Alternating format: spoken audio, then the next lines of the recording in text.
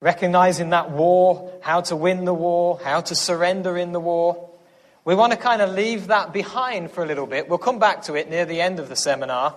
But now I want to move into the next section, and that's connecting not just our personal walk, but connecting our marriages to Christ's power. Plugging into Christ's power so that we have good relationships. Are relationships important? Can we get on in this world without some relationships? So that's what I want to look at tonight. Tonight's quarter hour of power is entitled, Can You Hear Me Now? And then on Sunday, we're going to look at judge and jury.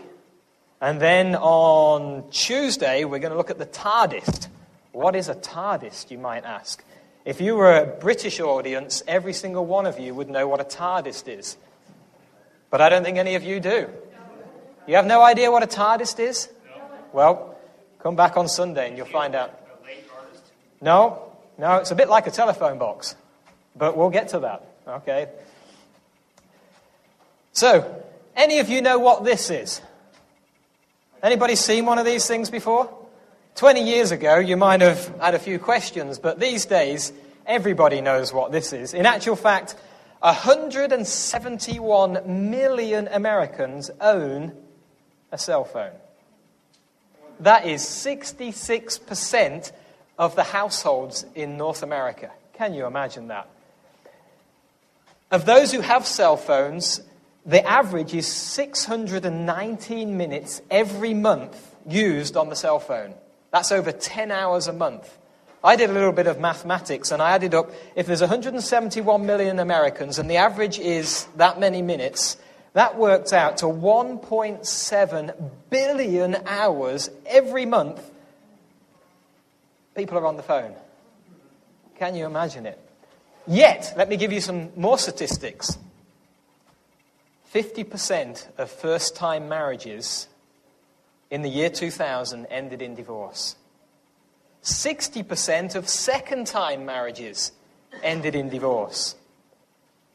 And that's not including the 5.5 million Americans who lived together and never got married. So if all the talking that's going on, it obviously isn't helping marriages very much. So what are people talking about? You know, my brother, he's married now, but when he was engaged, he had a cell phone. It was on the same network as his girlfriend. So they talked on the phone, and they spent 2,500 minutes in 1 month just talking to each other. That's 41 hours. I mean, he lived in Michigan and she lived in California, so it was their only way of talking. But can you imagine 40 hours in 1 month just talking? Does that happen once you get married? Oh, you know the reality, huh? So, did we have any trouble talking, like my brother, whilst we were courting? We just talked all the time. Every time you got 5 seconds, talk.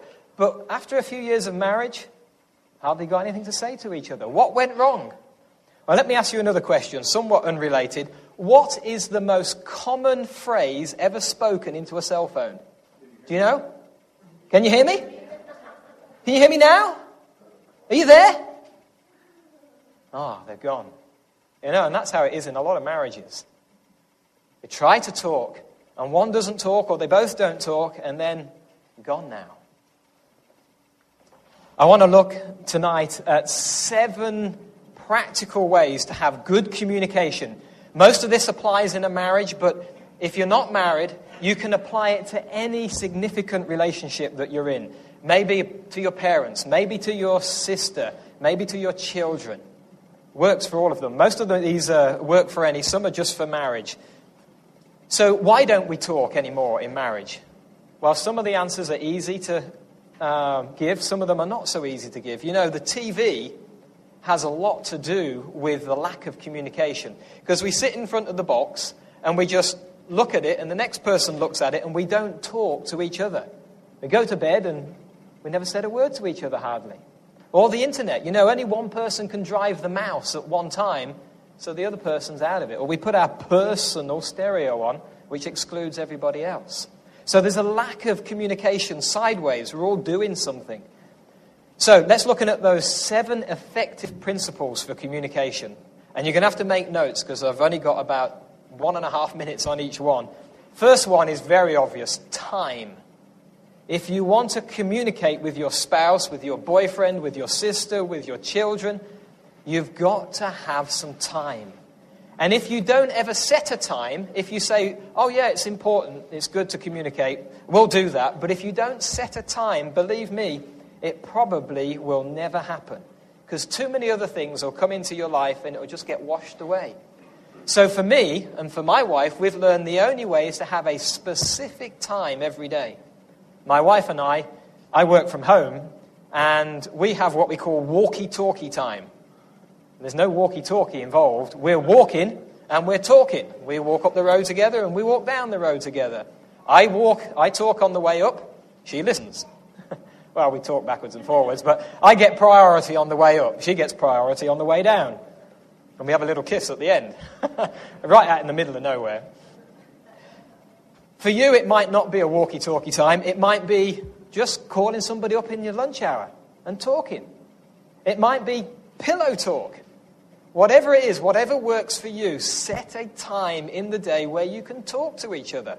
Because if you don't, it will just be, oh, did you pay the bills and did you fill the car up with gas? Just that kind of stuff. That's not going to hold a marriage together. So, the first point is take time to talk to each other, to communicate. If you don't, it'll get washed away.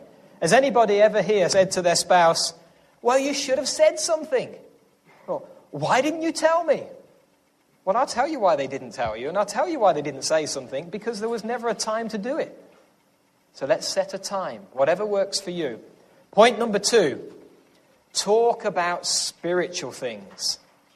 Not just, did you pay the bills, did you fill the car up with gas, not that sort of stuff. I mean, it's okay to talk about that, obviously, but talk about spiritual things. Be a little bit vulnerable with each other. Open your hearts up a little bit and have some slightly deeper communication. So, what do you think about this battle with self? Ask the other person. What do you think about what we talked about last night? And just have a bit of talking backwards and forwards. Get past the surface level and get a little bit deeper. We have to be intimate in conversation. Just be a little bit more vulnerable. Talk about those things with your spouse that you wouldn't talk about with anybody else. That's okay. That's what God intended. For our marriage relationships or our close relationships to go deeper than just the surface. It's where the real joy is. You got little things that you want to talk about? Talk about them. See if the other person can help you. Bounce a few ideas backwards and forwards. That was point number 2. Talk about spiritual things, deep things. Point number 3, planning together. Short-term planning, mid-term planning, and long-term planning. You know, short-term planning might be, well, what's in your day today, sweetie? You know, what are you doing after work? You know, what time do you think you'll be back? You know, just talking about things that are either that day or that week. Short-term kind of stuff. Find out where each other's going. Oh, I'm going there tomorrow night. Oh, well, I was going there the night after. Oh, well, why don't we go together then? Just a bit of communication. That's obvious. How about mid-term planning? Talking about the year ahead, the 6 months ahead. You know, maybe you talk about vacation. And the wife is going to Hawaii for 2 weeks. And the husband thinks he's going camping for the weekend in Glacier. It's quite a difference. Why not talk about it? Why not have a little bit of communication? What do you want to do? What can we afford? Where would the children like to go? Long-term planning. What do you want to be doing in 5 years' time? Are you happy here in Montana? Is it too cold? You know, it'd be terrible to find out that when your rental falls through that the husband wants to go to Alaska to go fishing and she wants to go to Florida to sit on the beach. Better to talk about that and know where each other's coming from. You know, my wife and I told you last night, we lived in Ireland for a short while. And we'd only been there about 6 months, a year. And we're working in the garden together and we're just talking backwards and forwards. We had one little baby at that point. And I said to my wife, I said, you know, sweetie, I really don't think I want to live in Ireland the rest of my life. I was just being open. And she kind of got this real serious look on her face. And she walked off. I thought, uh-oh, I'll put my foot in it now. Well, we talked again later on, and she says, this is the dream place for me. You know that since I was 18, I've lived in 18 different places. She was a nurse, and she was always moving around different places. And she says, finally, I found the dream place. And I thought it was your dream place, and now you tell me you don't think you're going to be here very long. She was devastated. Well, it was good to figure that out, rather than her getting more and more attached and me getting more and more discontent. So share those kind of things backwards and forwards.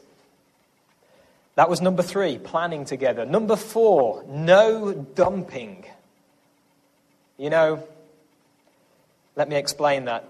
You sit down to have some talk time, some communication time, swing time, whatever you want to call it, walkie-talkie time. And the first time you do this, the wife says, sweetie, the roof leaks, the car's making a funny noise, the vacuum's broke, the grass needs cutting, the door needs fixing, and the dog died. Husband's going to say, oh boy, I'm not going to do this again. Don't, ladies.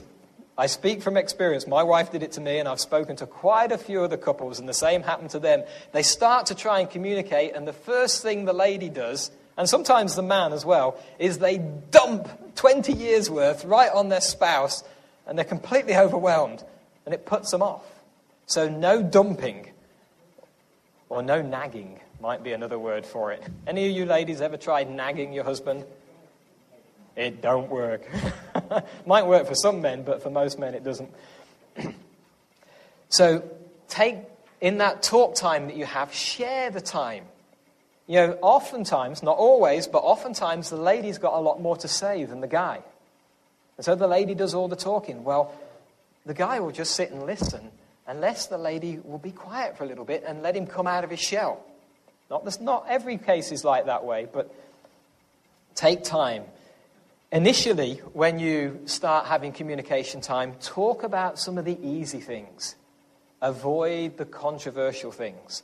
Not the first time that you want to have some intimate communication that you go right into, well, you always do. It's the quickest way to break it up. Start with the safe things. Try to avoid the controversy initially. You'll get down to some of those things if you persist on. That was number 4, no dumping. Number 5, learn to listen. Learn to listen. Communication is a two-way thing. One is speaking, one is listening. Oftentimes it's easier to speak from the heart than it really is to listen. What is she trying to say? When my wife and I first started having communication time, she would start to say something, and I say, I know what you're going to say. I know I can finish it for you. And she was pretty smart. She says, go on then. You're going to say, la, la, la, la, la, la, la. No, that wasn't what I was going to say at all. All right. Do we really know our spouse as well as we do? Take time. See, it's take time all the way through to listen. Be patient. Just zip the lip for a little bit and let the other one speak. Try to listen with an open heart. Try not to have the body language. Yes, I know. I mean, it's a real put-off. Learn to listen. Learn to sympathize. Many of you might have heard of John Gray's book, Men Are From Mars and Women Are From Venus. It is true, that statement isn't true, but it is true that men and women are very different.